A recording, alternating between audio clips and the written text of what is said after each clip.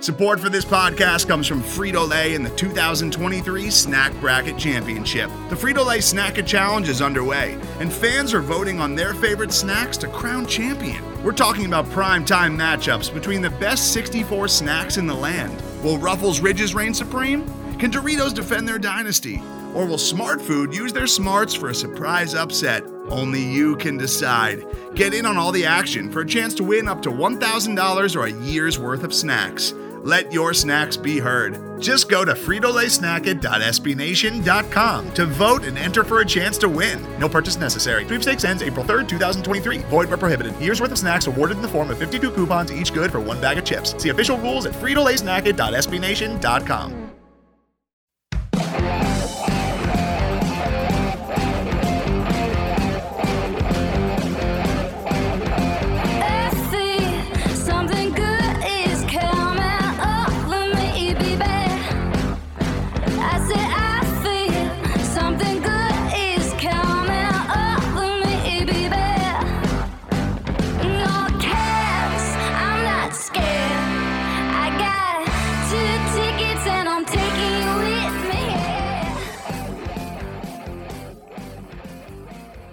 Welcome to the Cannon Cast, a weekly podcast from the Cannon, SB Nation's blog about the Columbus Blue Jackets. The Blue Jackets come limping into the week, both literally and figuratively, having lost both games against former players last week and with another exciting young player going down to injury. But we are here and relatively healthy and are happy to talk hockey. I am Ryan Real, joining us for this week. Not yet on the injured list, Pale Dragon. PD, how are you? I'm all right.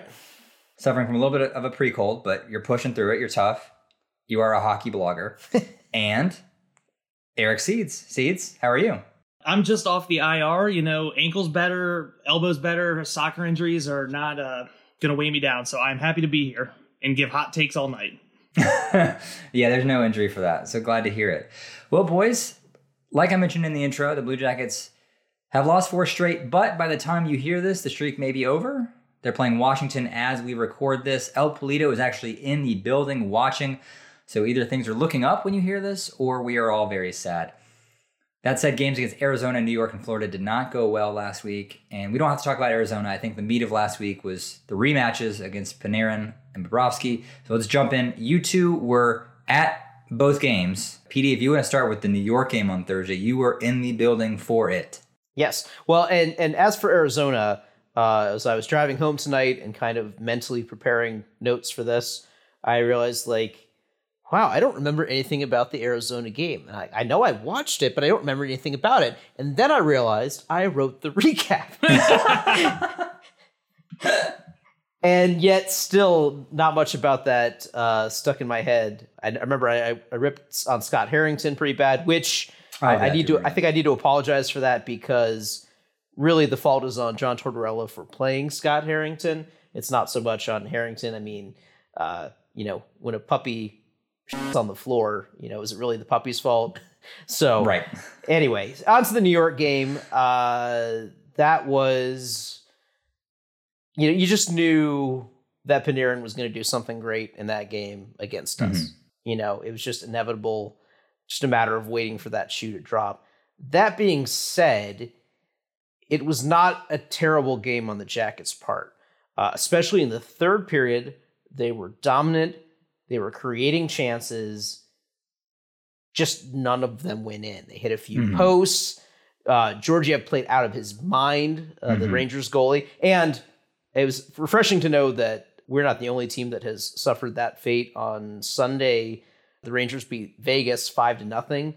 And that was another game where Vegas wildly outshot the Rangers. They had a much higher expected goal, but then got shut out. So that goaltender is on fire, and he played a great game. Made 45 saves. I mean, that's when a goalie makes 45 saves. Yeah. You have to tip the cap to him. Now, the first 2 periods, though, were not great.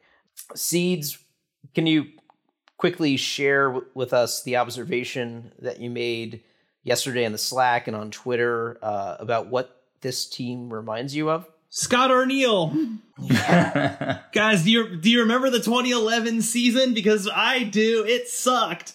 It did suck. And yeah, when you have like lots of shots, yay, but then like, oh, were any of them quality? And so, yeah, first period against the Rangers, I thought the Jackets did control possession, but it never felt like they were really threatening to score. Now, I will say, except for one time, which was when Cam Atkinson got a 5-on-5 goal. It took until December 5th, but he finally got it. So and it was a good goal on his part. That was nice to see. But then, of course, gave up a goal with 8 seconds left in the period, which that's an annoying habit this team has had for a long time. I don't know if we lead. I don't know if there's an official stat about goals given up in the last minute, but I'd be willing to wager a not insignificant amount of money that since we joined the NHL, we lead the league in goals allowed in the last minute of a period. Yeah, it really does seem like that, and that's very, very frustrating. But again, third period was great. I think by the end of the game, we had like our expected goals was like 4.8 or something, and we scored twice. So it's such a frustrating thing to know that the game could have gone better, should have gone better, and for some reason, the goal is just fighting us. We just can't get those pucks actually in the net. My final observation on the game, I think we need to shout out, is Andrew Peeke, rookie defenseman, was making his NHL debut. Now, he only got like 11-ish minutes, but in that time, he allowed one shot attempt against while he was on the ice. So, so he looked pretty comfortable out there. Didn't make any like huge impact from what I could see when I was watching for him, but it was the kind of performance where, oh, I didn't notice him. As a defenseman, that's a good thing. Basically, Rangers were not getting chances while he and Gavrikov were on the ice. Credits to Gavrikov as well, who's been having a great season. And Seeds, I know you can talk more about what he did on Saturday. Yeah, I guess that's a nice little segue into Saturday's game. I made the trip down to Sunrise to go see the Florida Panthers. Had never been to the BB&T Center, so that was a nice experience. Everything about the arena was pretty cool. They do a great job of, one of the things I thought, first of all, I thought the first when you walk into the stadium, like you park, you walk up like the main entrance, and if you walk in, there's like two entrances. One entrance leads you to the concourse, like right in front of a beer stand, like a craft beer stand. The other one takes you right through the team shop. So I thought that was really cool that you just walk in there. Hey, there's all this merch. That's a really nifty idea. Then, like the Panthers, the crowd, there wasn't a ton of people there. Not really surprised, I guess. The Jackets aren't great, and conference championship Saturday, I guess. But there was more people there than I expected. The on ice product or the in arena entertainment was fun. They did a really good job engaging the fans. I had a really good time. My biggest knock on the experience in that arena was it was $14 for a tall boy of Labatt. I was not about that life. That was disappointing. So it's Miami for you. Yeah, I know that Miami costs a living, but it was a lot of fun. The arena is kind of out in the middle of nowhere. Like there legit is a shopping mall across the street. It's where I went and watched the second half of the Ohio State Big Ten title game when the hockey game was over. But it was a lot of fun up until the game started, and then everything kind of went downhill from there.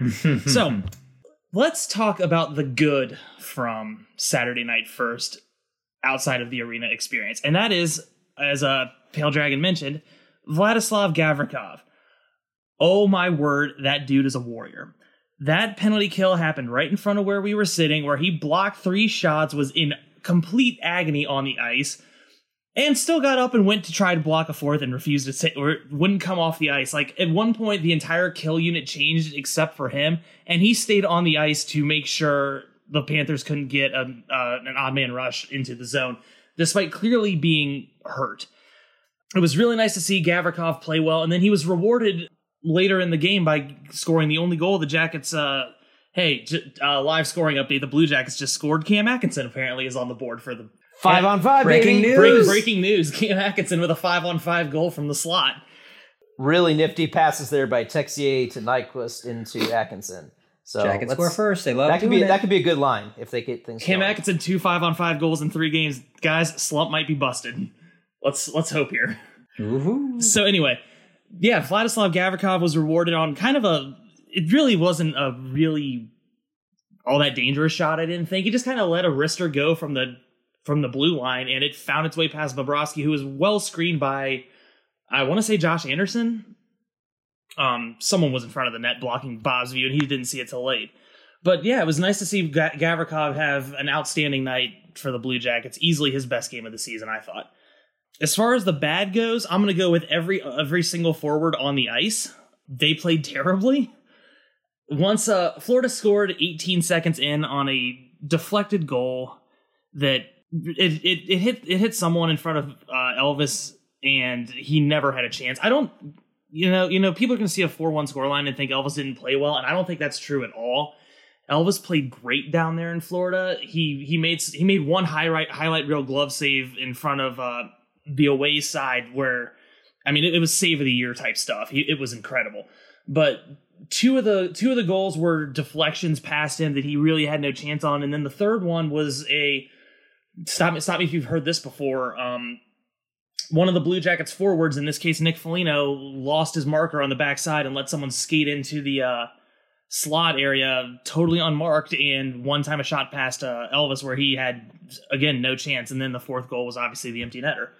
So we once again can't score. We once again couldn't find our way past Sergei Bobrovsky, which was incredibly frustrating because I didn't think Bob played all that well.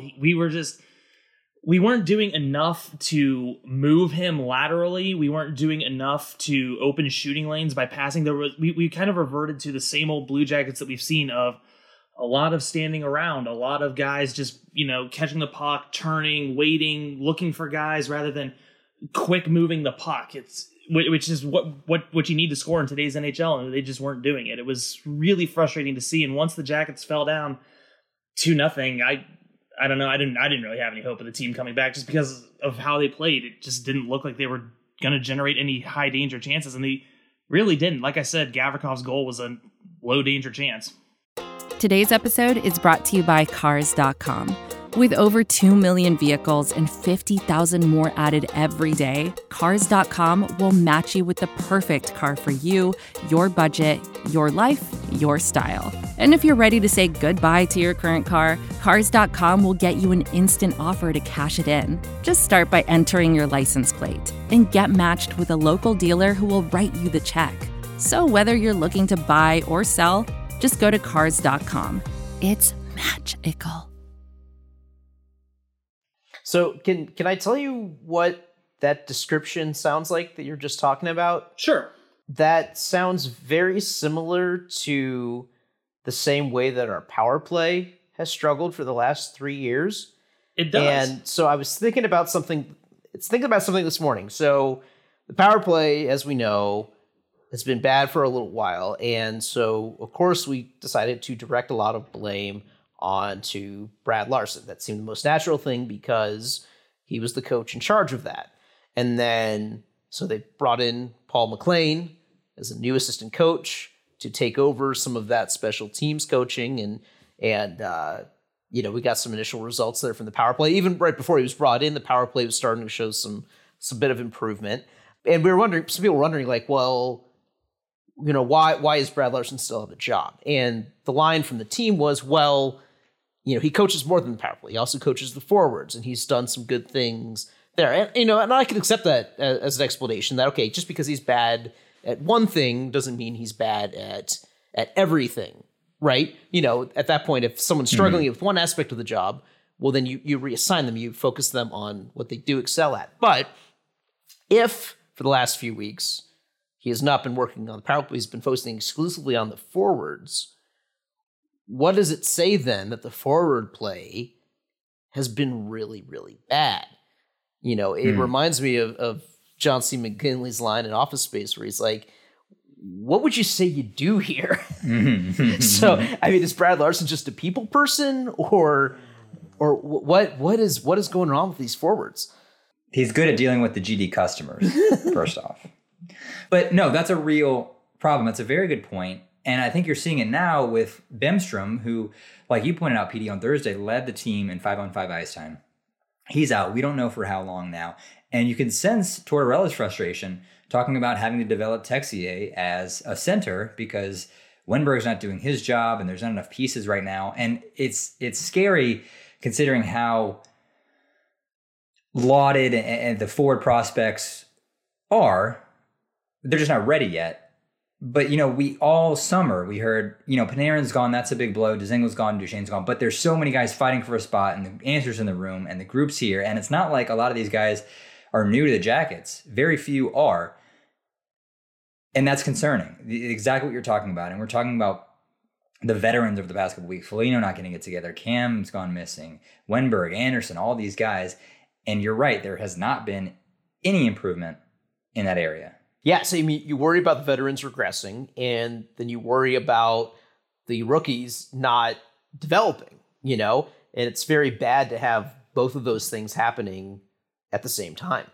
Right, like, I think we all thought, at least I did, I'm sure you guys thought there would be at least some regression from the forwards. They weren't going to do everything they did last year. We had, 7 20-goal scorers last year or something like that. But Josh Anderson had an assist on Vladislav Gavrikov's goal on Saturday night. That is the third game this season in which Josh Anderson has had a point. I mean, that's bad, guys. And, granted, he missed 5 games with an injury earlier this year, but we're still close to Christmas here. That's really not good. Cam Atkinson, obviously breaking news, he just scored that opening goal in Washington, but he hasn't been lighting the world on fire this season. Wenberg has been so bad that he was healthy scratched, and Torts came out before the Washington game and said the only reason he's even in the lineup in this Washington game is because of the injury to Emil Bemstrom. Like, he's very clearly lost his spot. He's not even playing center in this game. He's playing on the left wing of Riley Nash on the fourth line. Like, we just have a lot. We have a lot of players regressing, and unfortunately, we have a real weakness at the center position, which is probably the most important position on the ice outside of goaltending. We don't, Boone Jenner wasn't a natural center. Texier's developing. We've got PLD and Riley Nash is down on the fourth line, and that's really about all we got. It's tough. And the Wenberg thing's really frustrating because I thought that for the first 2 months of the season, that he was actually playing pretty well. Now, he wasn't any world beater. He wasn't lighting up the scoreboard either with goals or assists, but you look at the underlying stats, and just based on the eye test, he was doing all right. He, especially defensively, he was on the ice. Opponents were not getting a lot of good chances against, so he was finding ways to contribute. But even that has fallen off now in the last few weeks, and I don't understand why. And I guess that's been a problem with him throughout his career. Just finding that consistency from him. Now, I've written a lot about how I feel like he needs consistent line mates. I don't know if that has been a contributing factor because the lines have been blended so much. I worry with sometimes the rookies if maybe that has hurt them as well, that they could have been better served by playing with, one set of line mates and then just developing with them, learning with them, rather than having to adjust to new line mates in every game. But yeah, it's sucks to see that inconsistency from Wenberg. And Cam and Anderson, those guys, I think the team was very strongly counting on to at least be treading water this season. We knew that we would lose some offense with Panarin because he was just such an elite playmaker and can make everyone around him better. But you thought that making up at least part of his production would come from Gus Nyquist, and then would come from some combination of the forwards. But we thought that, the PLD, Bjorkstrand, Cam, Andy, that these guys would be able to continue doing what they had been doing. And Dubois and Bjorkstrand, they're doing it. Those guys have been solid all year. But for Cam and Anderson, not even just to not match last year, which was a career year for both of them, but to not even be up to their career average pace is really frustrating because we shouldn't have to be carrying their slack as well. Right, and Anderson's having a worse season than Jakob Lilja is. I mean, that's where Anderson's pace is right now. And you'll notice Lilja's been in Cleveland since November 1st. Yeah, so I don't know if it's, they mentioned that Anderson has that shoulder injury that he suffered at the end of the playoffs last year. So I don't know if that has been a factor, but it's not necessarily like he's playing like an injured player. It's not just about him like not going out there throwing hits. Like he's not shooting the puck like he used to. And Cam Atkinson he's at least shooting generally, but he's shooting from farther away. He's not making quality shots. And it's what's baffling is that, I'm no hockey expert, but I'm watching the games and I'm seeing what they're doing wrong. And, you got to think the coaches are seeing it. The coaches are pointing out. The players are watching the tape. They're seeing it. And it's like, just do the thing, right? Is it that hard to not just, like it was really mind-blowing when McLean got brought in and the players are saying like, oh, well, we haven't got a lot of time to work with him yet. But one thing he told us was, just to be closer to the net. And you could see that in the power play then, like, oh yeah, they're getting shots a lot closer in. And it's like, was it really that simple? You just needed someone from outside the team to tell you to take shots from closer to the net? Are you kidding me? Oh gosh. I have a pop trivia question for you guys right now. Speaking of just shooting and not taking quality shots, right? I've got a pop trivia question for you. We have 4 players on this roster who have played 10 games or more that have a double-digit shooting percentage. Can you name the 4? Dubois. There's 1. Okay. Milano? Nope. I was thinking it could be him because he hasn't shot enough. Bjorkstrand? The answers are, he doesn't qualify because I set the cutoff at 10 games, but Eric Robinson has played 9 games. That's 25%. The other 3, Marcus Nudavara at 14.3, PLD at 13.3, Alex Texier at 12.1, and Gus Nyquist at 10.3. We're not shooting the puck well at all.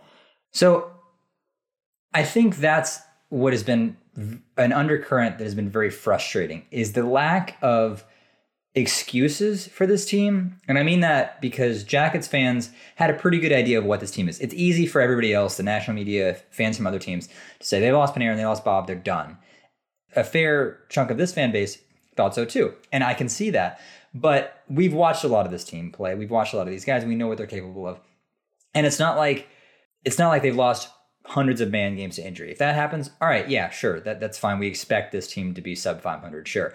Brandon Dubinsky's not saving this team. He's fine. They've been relatively healthy. You could definitely see the impact with Zach Werenski. Bemstrom, who knows? But it's not injuries, right? It's not injuries.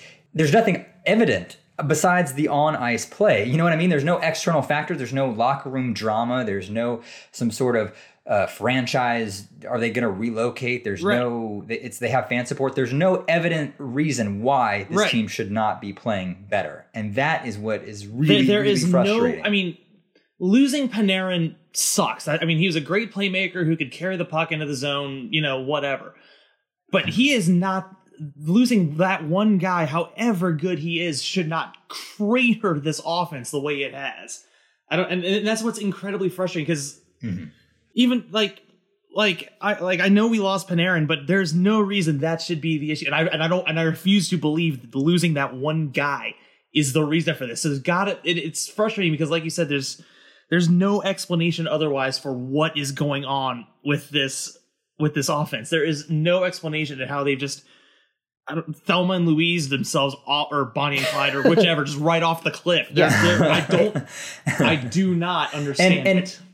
And part of my point that I meant to say is that I don't want anybody to lose their jobs, but everybody's job on the coaching staff is safe because of the loss of Panarin and Bobrovsky, right? Like, oh, we had higher internal expectations, but you really can imagine, nobody's losing their job for the season unless, this is what I was thinking about today while I was washing the dishes. Like, at what point, and we don't have to get into this now, but at what point do you say, all right, that's it for the season? We're not necessarily, it's not a fire sale, we're not packing up, but what do you say like, hey, Josh Anderson, maybe you really are hurt. Maybe you spend some time rehabbing. We don't need you out there. When do you look at making a coaching change? And I'm not saying they need to do that because of the expectations dictating that. And so what I'm saying is there's no readily apparent reason why they're not doing so well, but the expectations were so mixed as such that they're not they're not, nobody's going to lose their job for a 500 year, I think. And I don't know at what point you make the decision to start,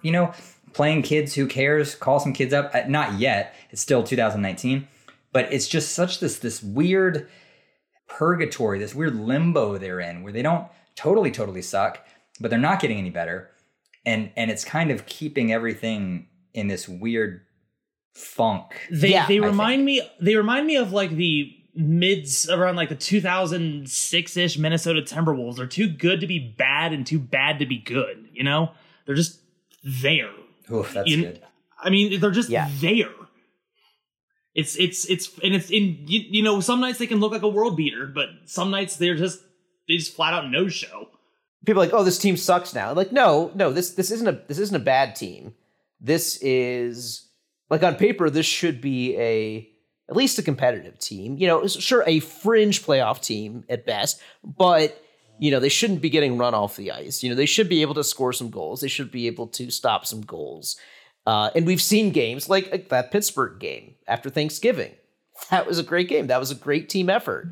And yeah, it's frustrating to know that they're capable of putting together a game like that, but that they're not capable of putting it together on a consistent basis. And every team is going to have a bad night here and there, but this is a Jekyll and Hyde team. We don't know which Jackets team is going to show up on which night. And like against the Rangers, they could have a decent night and then still lose just because of really bad puck luck or whatever. And so the frustrating thing we were talking about the goalies is that they have zero margin for error.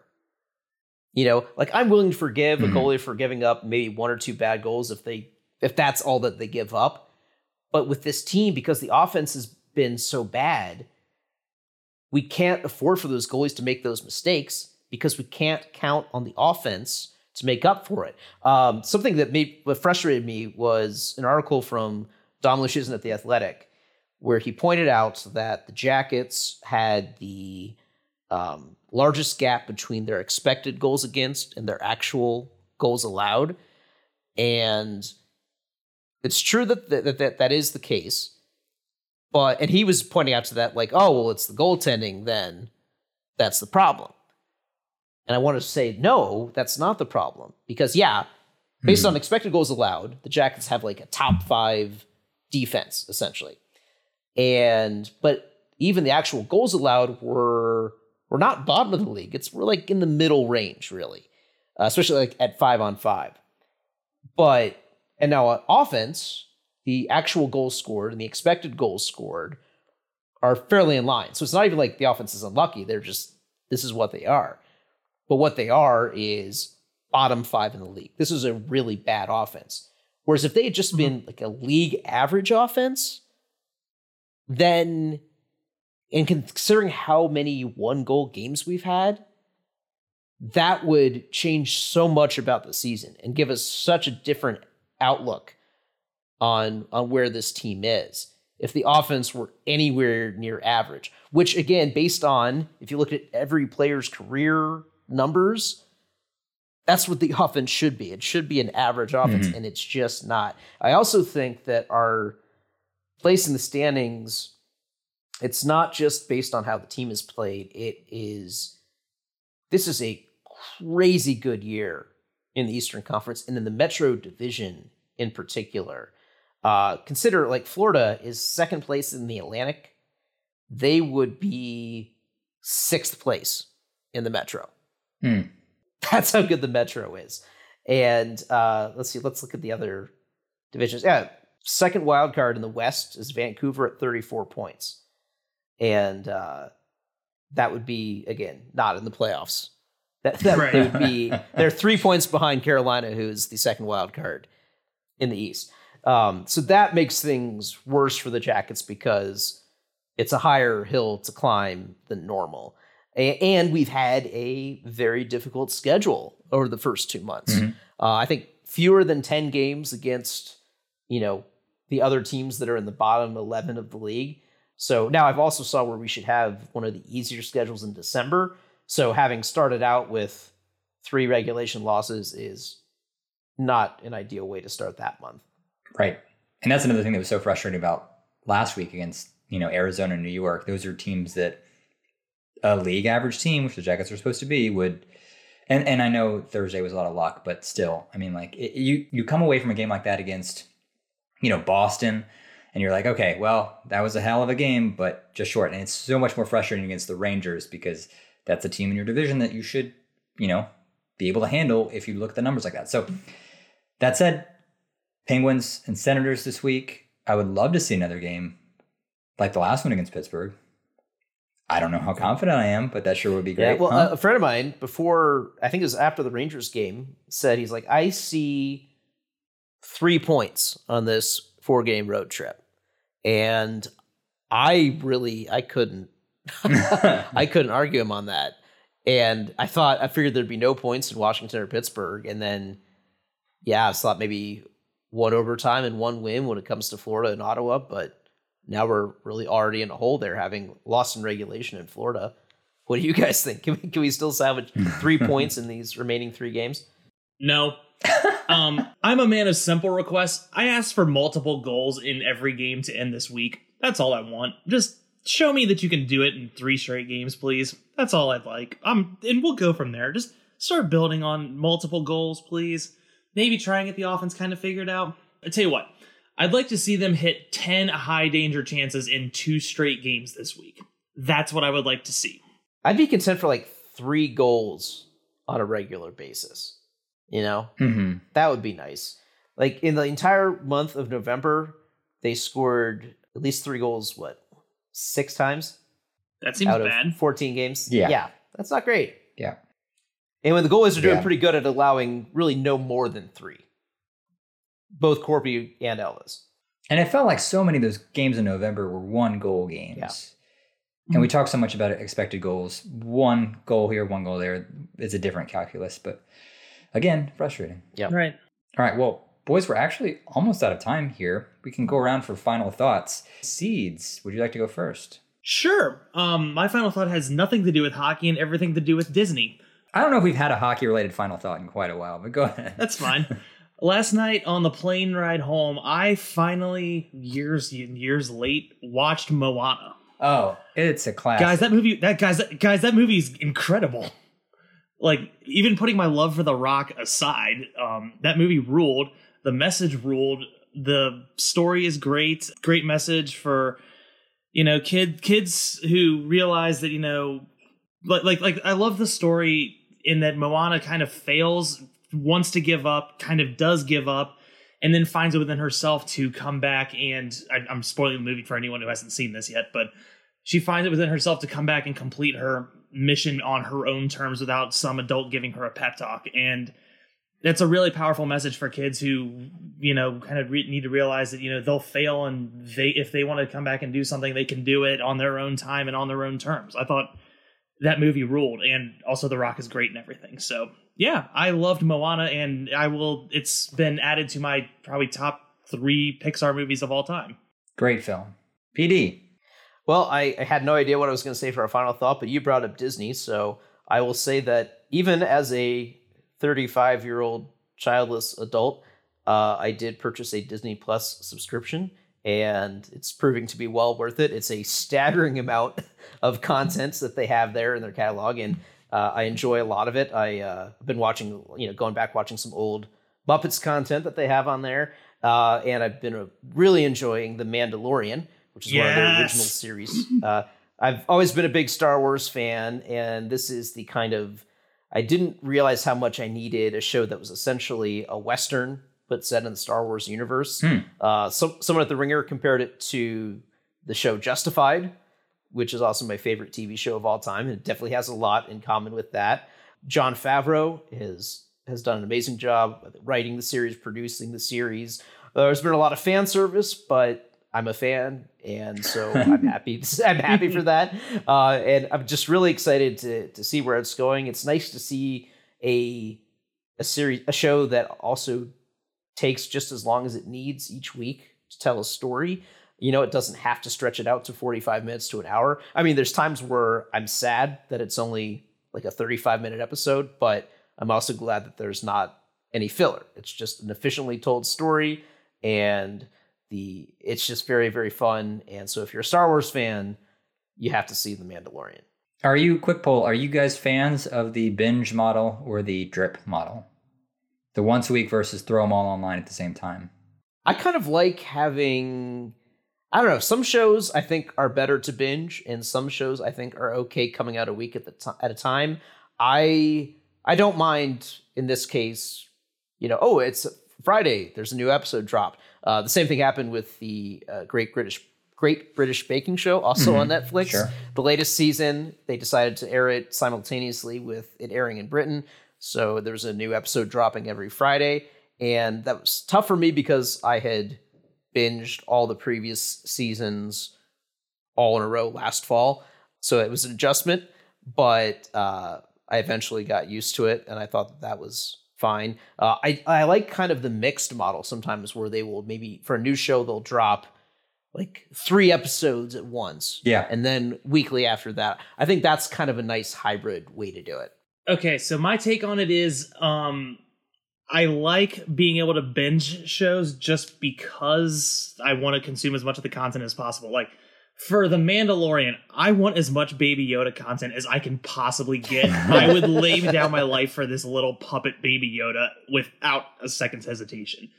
But I don't think it would be the cultural phenomenon that it has been for the last 3 weeks if you could binge it. I think it would just be gone. And the 2 shows I've been watching religiously this fall season have been The Mandalorian and the Watchmen limited run on HBO, both of which are just released once a week. And I'm thoroughly engrossed in both of them. I find myself having conversations about both shows all week, either on Twitter or on various blog sites. So I really enjoy being able to take the time and digest and, rewatch an episode before the new one comes out. So in that sense, I think the drip has been, I think the drip method is better, but for something like a comedy, like, I don't know, Parks and Rec, being able to binge it's just fine. So yeah, I think that's a good point about like having the conversation about it and making memes about it. Like if you think about, say, Stranger Things, when that 3rd season dropped this summer, like people talked about it for like a week and then that kind of faded away. We moved on to the next thing. So by stretching it out, you're getting a month or 6 weeks or 8 weeks that people are talking about the content. I mean, that's the Game of Thrones argument, that it was on at a time and a night that everybody could watch, and it was once a week. And that I've read that that was an argument as to why it blew up so much, because it had that once a week appointment viewing model. So my final thought, we like to talk about colleges on here. I'm going to give a quick shout out to Presbyterian College in South Carolina. Hosted the first ever Division I women's wrestling duel on Saturday. I was there. It was a packed house. It was very fun. So they're their first Division I school to have women's wrestling, and they held a home event for the first time.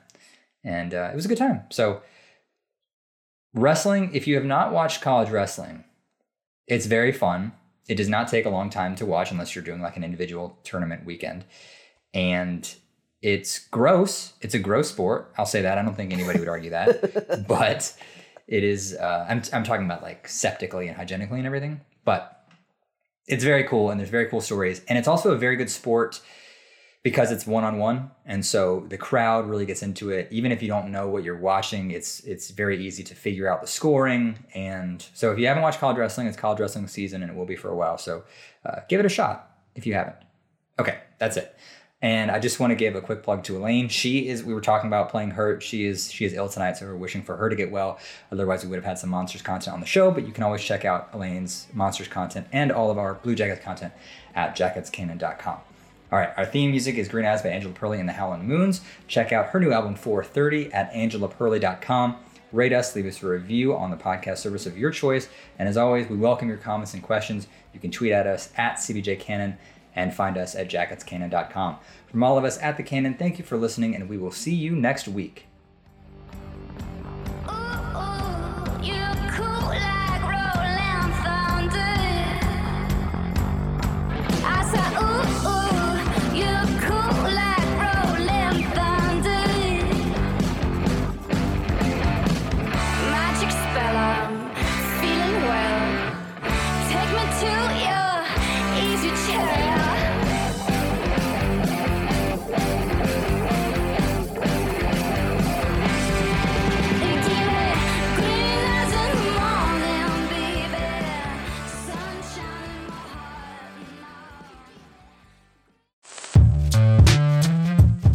I'm Nilay Patel, the editor-in-chief of The Verge and host of Decoder, a business podcast where I interview CEOs about big ideas, the problems that come from those ideas, and how they make decisions.